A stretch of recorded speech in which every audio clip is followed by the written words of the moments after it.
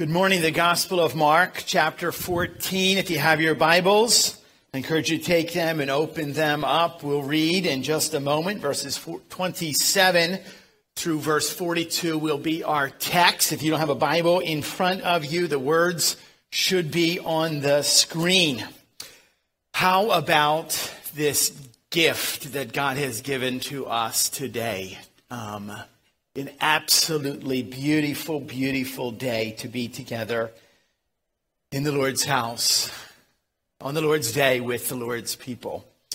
We have a text before us. I don't know how to describe it. It is when the deity of Christ, in a sense, collides with the humanity of Christ. It is a heavy, heavy text that in many ways is very challenging to us. Every song that has been ministered to our hearts is a reminder of God's unconditional love, regardless of where we are at in our walk. Let's bow first and foremost, and we'll dive into this text. Ask God to speak to us and lead us as He sees fit. Let's pray.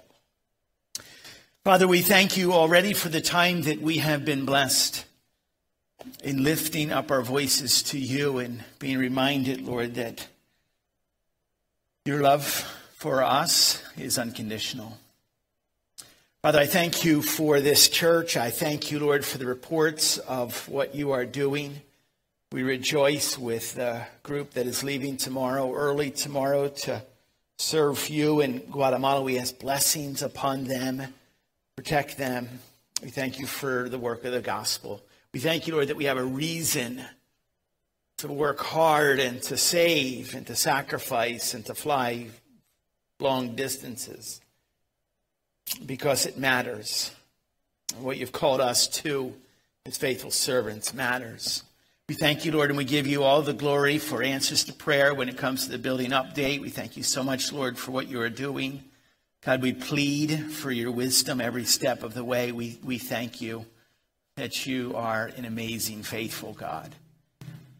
Lord, now as we are bowed before you with your word open, I would ask, you know my heart. I am in such need of your strength and clarity and wisdom as we touch on a text that is far, far beyond my reaching, my capability in trying to explain the truth that you have.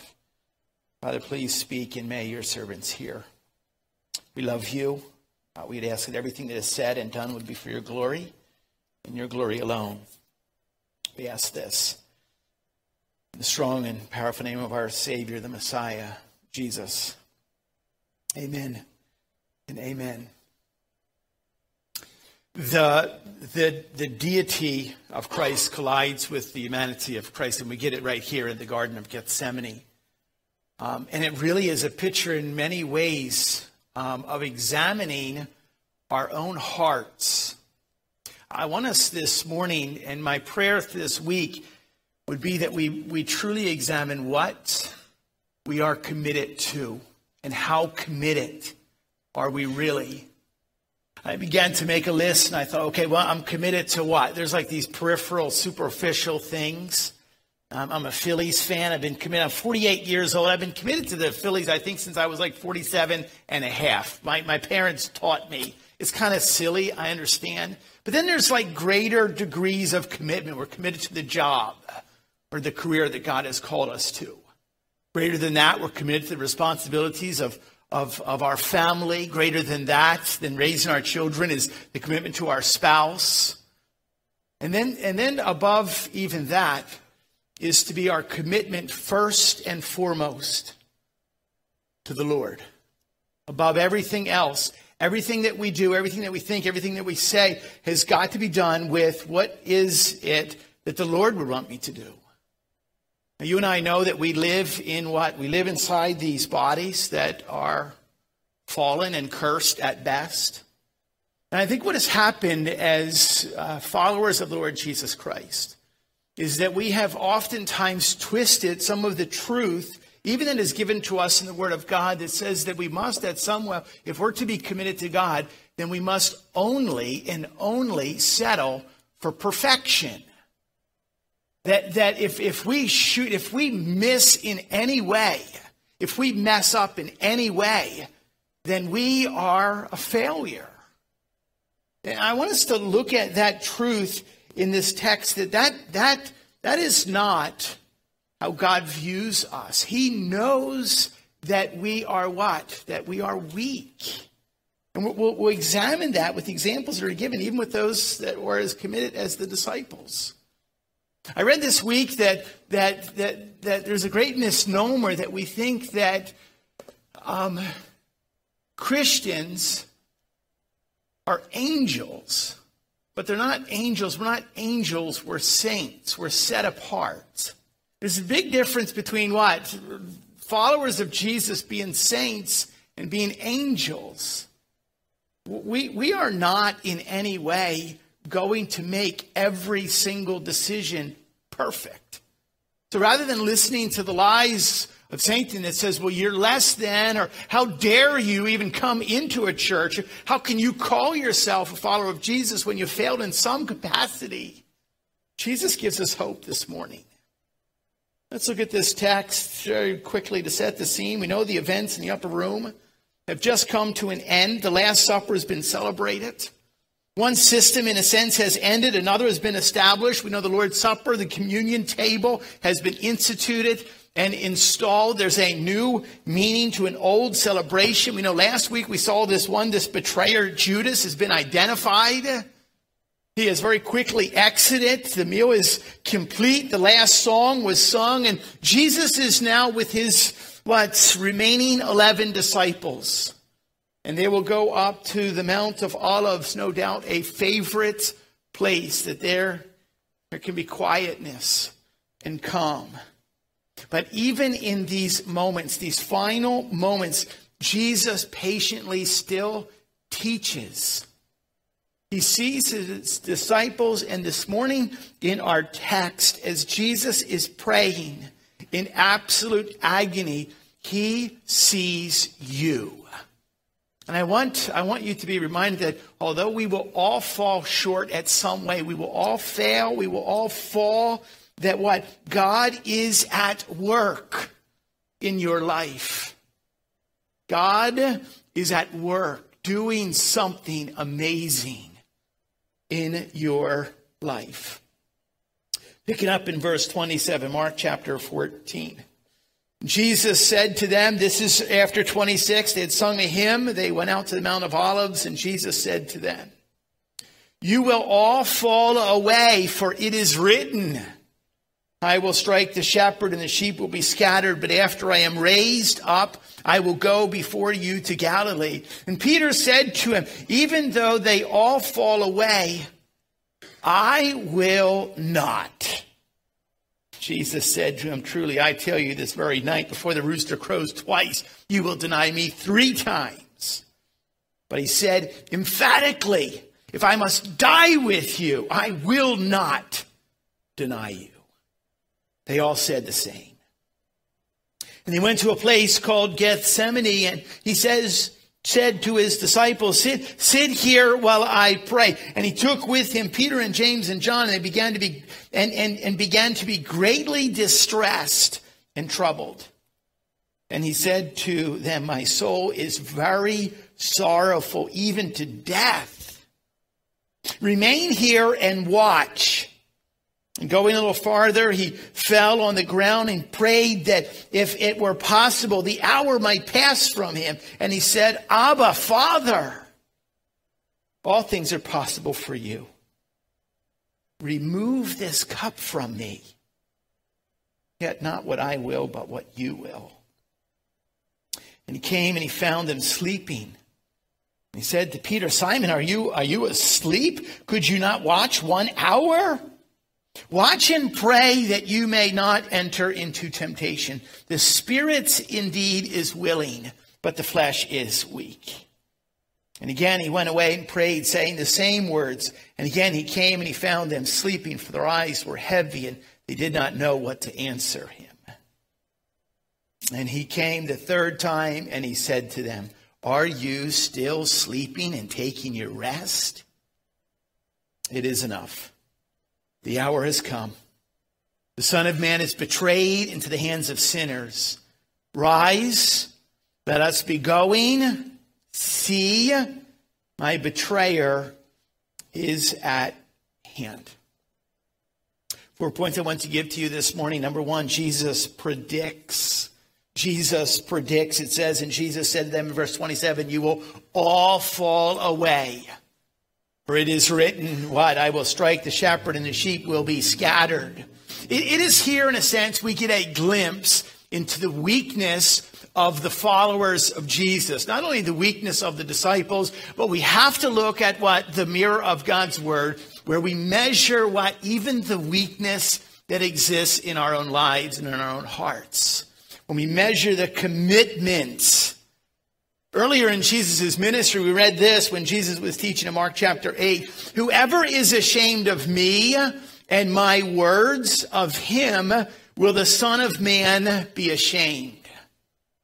In a sense, there's a measuring stick that says, are you going to be ashamed? Because if you are, there is a moment that the Son of Man will do exactly the same. Now, just think, in all of their minds, they've just seen one of their own, Judas, fall into this category permanently, forever shamed. Forever, in a sense, what? Resulting in eternal separation.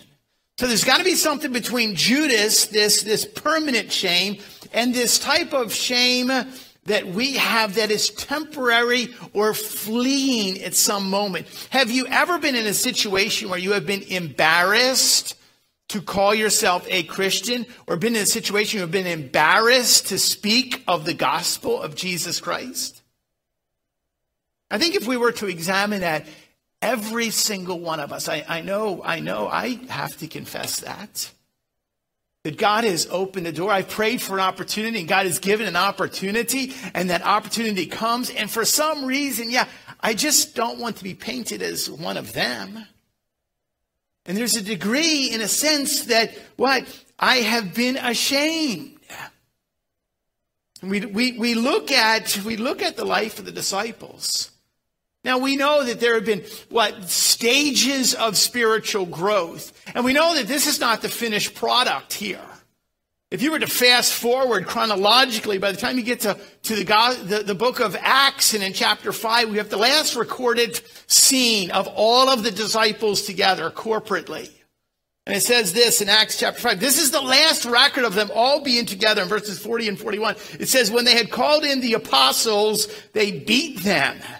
And they charged them not to speak in the name of Jesus, and they let them go. And they left the presence of the council," listen to this, "rejoicing that they were counted worthy to suffer dishonor for the name." So somewhere along the way, these guys that fall asleep in the garden, something like big happens by the time you get to Acts chapter 5. And they're like, guess what? We get to get beat for his glory. Somewhere along the way, something significant. In this particular moment, we get a glimpse of the full omniscience, the deity of Christ on display. When Jesus says, "It is written," he quotes what? Old Testament, Zechariah chapter 13 and verse 7. "I will strike the shepherd and the sheep will be scattered." And he's predicting, in a sense, that you will fail. You will fall. None of us who ever claim to be followers of the Lord Jesus Christ, none of us who have ever understood, even for a glimpse, the joy of forgiveness, none of us who have ever truly had a desire to obey Christ ever want to fail. None of us. We never want to fall. But what we need to be reminded of this morning is this: we do. And we will. I have in many times felt the pressing weight of conviction of the Holy Spirit in my life because I have sinned. I began to make a list. I have been angry. I have been selfish. I have been lustful. I have been jealous. I have been fearful. I have doubted in my life, and I have wandered in my life. And upon feeling the conviction of the Holy Spirit, I have prayed and I have confessed my sin, and I have said, I will never, ever, ever do that again. And I have. Because I'm flesh. And so have you. Every single one of us will fail. Every single one of us at some level. Jesus is standing before his own disciples. He has been with them for more than 3 years. And he says, you will fail me. You hear that and you're like, well, ouch. I don't like to hear that, but it's true. You ever strike out before? You ever drop the ball in the end zone? You ever get bucked off of a horse before? All of those things. Ever miss the target? Like I was right on, and you miss the target, you miss the mark. I've done all of those things on numerous occasions. That's what the word sin means, missing the mark. None of us ever want to do this. None of us ever plan to do this, but that's exactly what happens. Do we, what, as Romans chapter 6 says, just continue in sin so that grace may abound? I read this standing in the river last Sunday with a couple people to be baptized. Do we just continue in sin because we're sinners? Sinners sin, right? God forbid. Continue reading in Romans in chapter 6. By the time you get to verse 12, it says, let not sin reign in your mortal bodies. Why? Continue reading in Romans chapter 6. You get to verse 22. Why? We have been set free from sin. Today, as we are reminded, as we are confronted with the fact that just like these disciples, we will all fall short. We will all fail in some way. We will all collapse. We must keep an eye on the one who will never collapse. Alistair Begg says it like this: there are only two things I am most certain. Number one, I am a great sinner. And number two, I have a great Savior. And you and I must be reminded of that. Jesus predicts that we, just like those disciples, will fall short. Number two, yet what?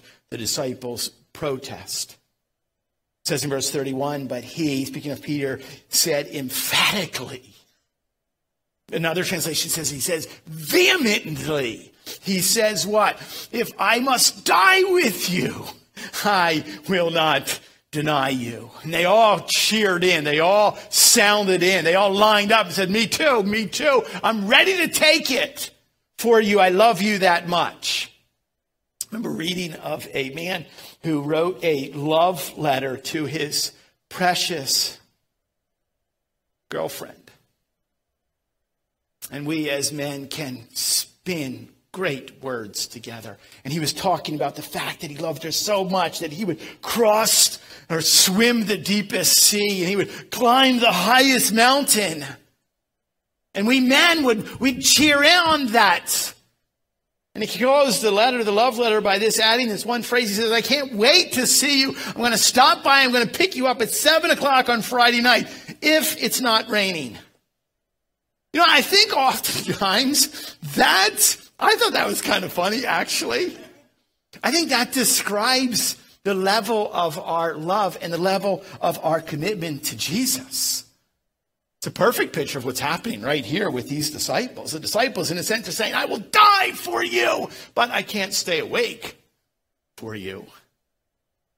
It almost seems silly. And yet that is exactly what's happening. When someone makes such a claim as vehemently or emphatically as Peter does right here, in essence, what you are saying is what? You know more than Jesus does.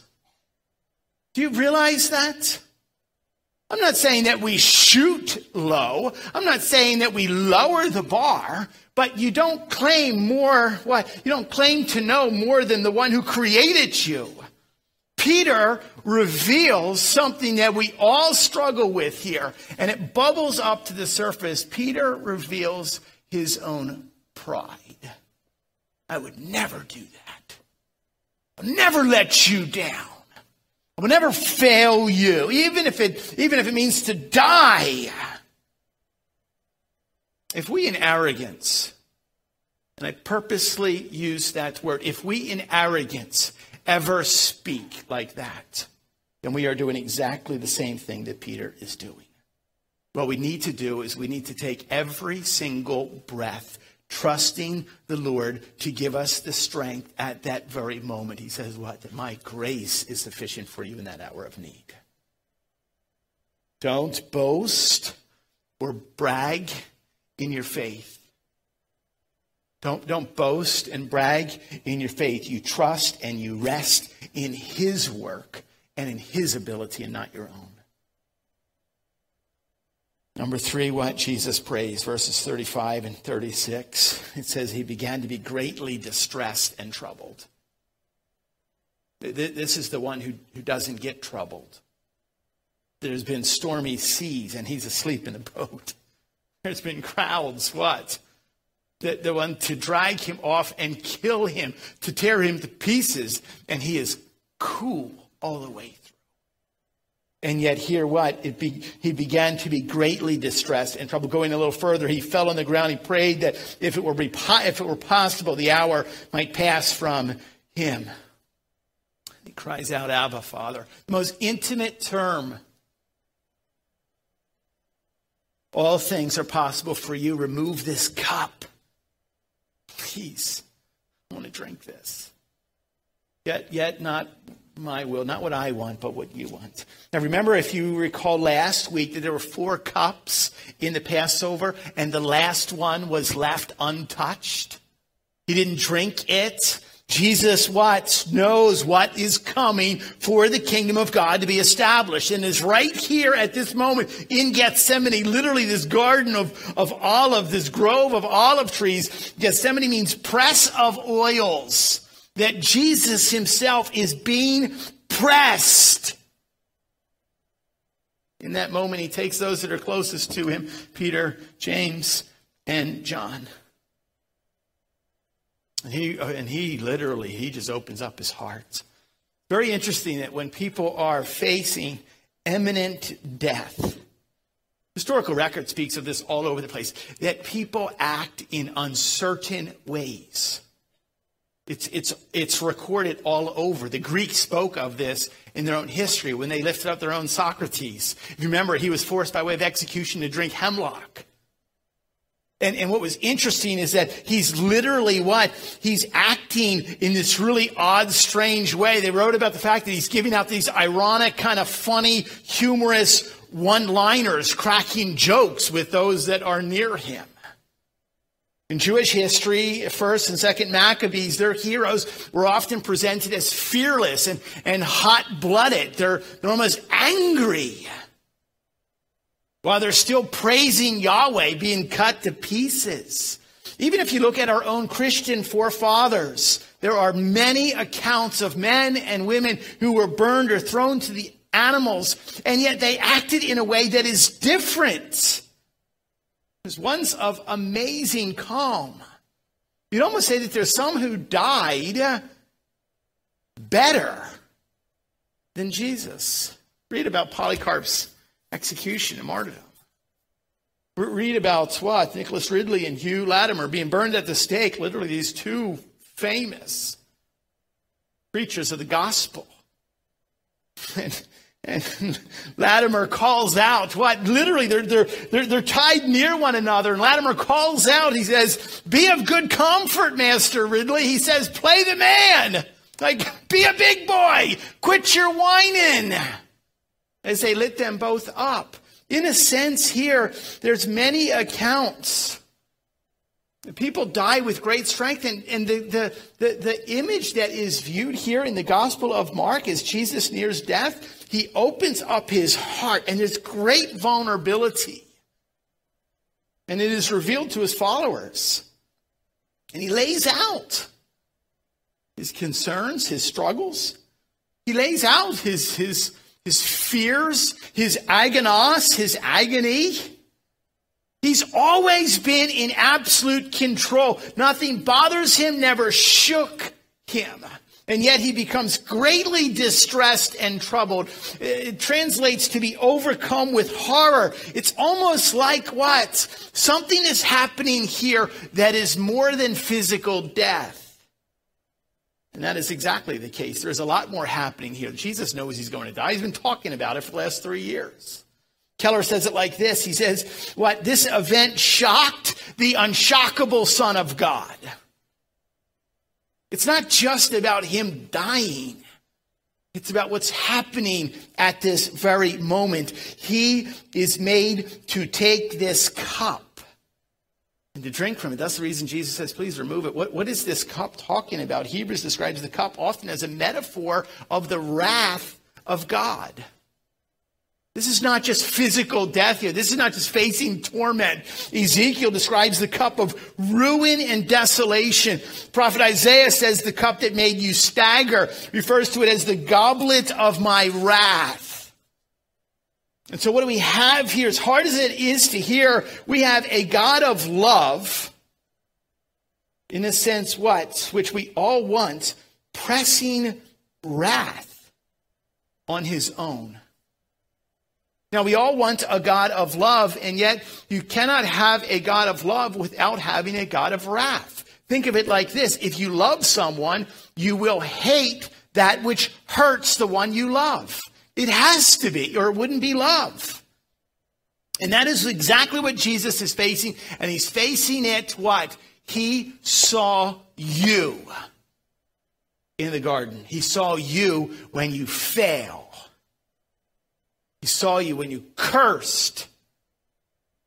He saw you when you thought that, when you did that, when you lost your temper. He saw you when you were in fear and worry of doubts. He saw you.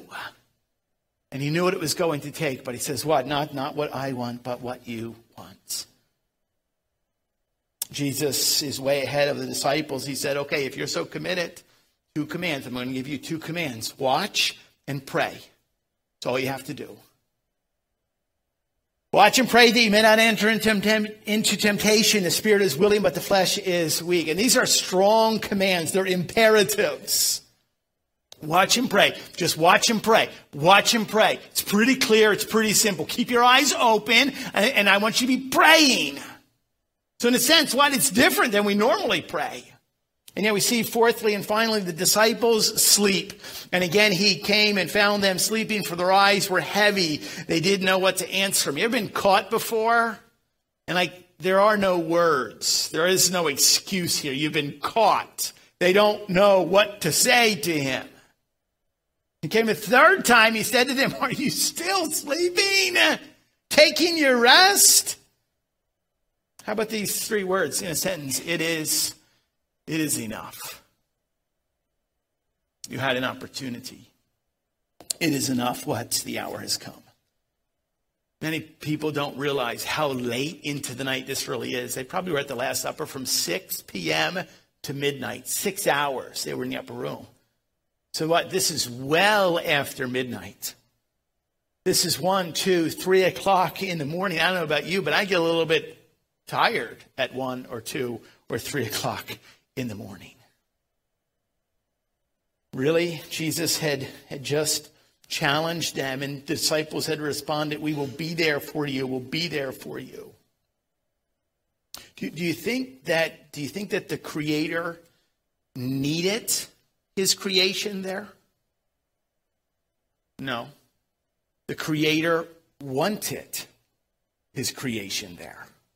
He wanted those whom he formed and fashioned in his own image to watch and to pray. Now, we understand we are to be faithful. We are to be committed. We are to stay alert. We are to stay awake, just like the command went out, the instruction went out to those disciples. Yes, we are to pray faithfully. Yes, we are to pray diligently. But what we need to see in this text is what? Until we are fully glorified, we will battle the weakness of our flesh, and will battle it endlessly. So what do we take from this? Keep walking. Keep pressing on. Keep pressing in. Keep confessing your sin. Christ knew, just like the disciples, what? We need to be reminded that there'll be moments that we fall asleep at the wheel, that we drop the ball, that we strike out. Christ knew that our lives would be messy. Christ knew that we would be drawn to things that are wicked and destructive. He knew that. That's why he stayed on his knees in the garden. And that's why he went to the cross. See this text as one of great hope for us. That God loved you enough to send his own son to bear the full weight of his own wrath so that you and I would be set free one day from that. 3 points. Let me give to you them in closing very quickly. Number one, God is at work in you. God is at work in you. Don't be obsessed with the circumstances. God can actually use the trials and the turmoil, okay, to remind you that he is right there. Don't give in. Second thing I'm going to leave you with is this. God is at work in you. Know that you will fail, that others will fail you, but Christ is unfailing.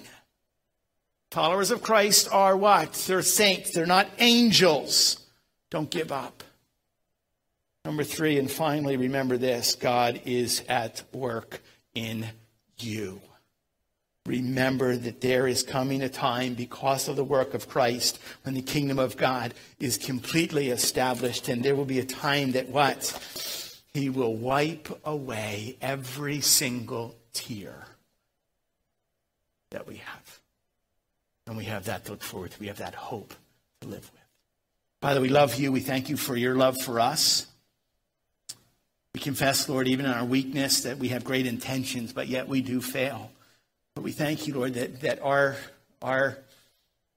position is not changed as ones who have been adopted into your family. We're still your son. We're still your daughter.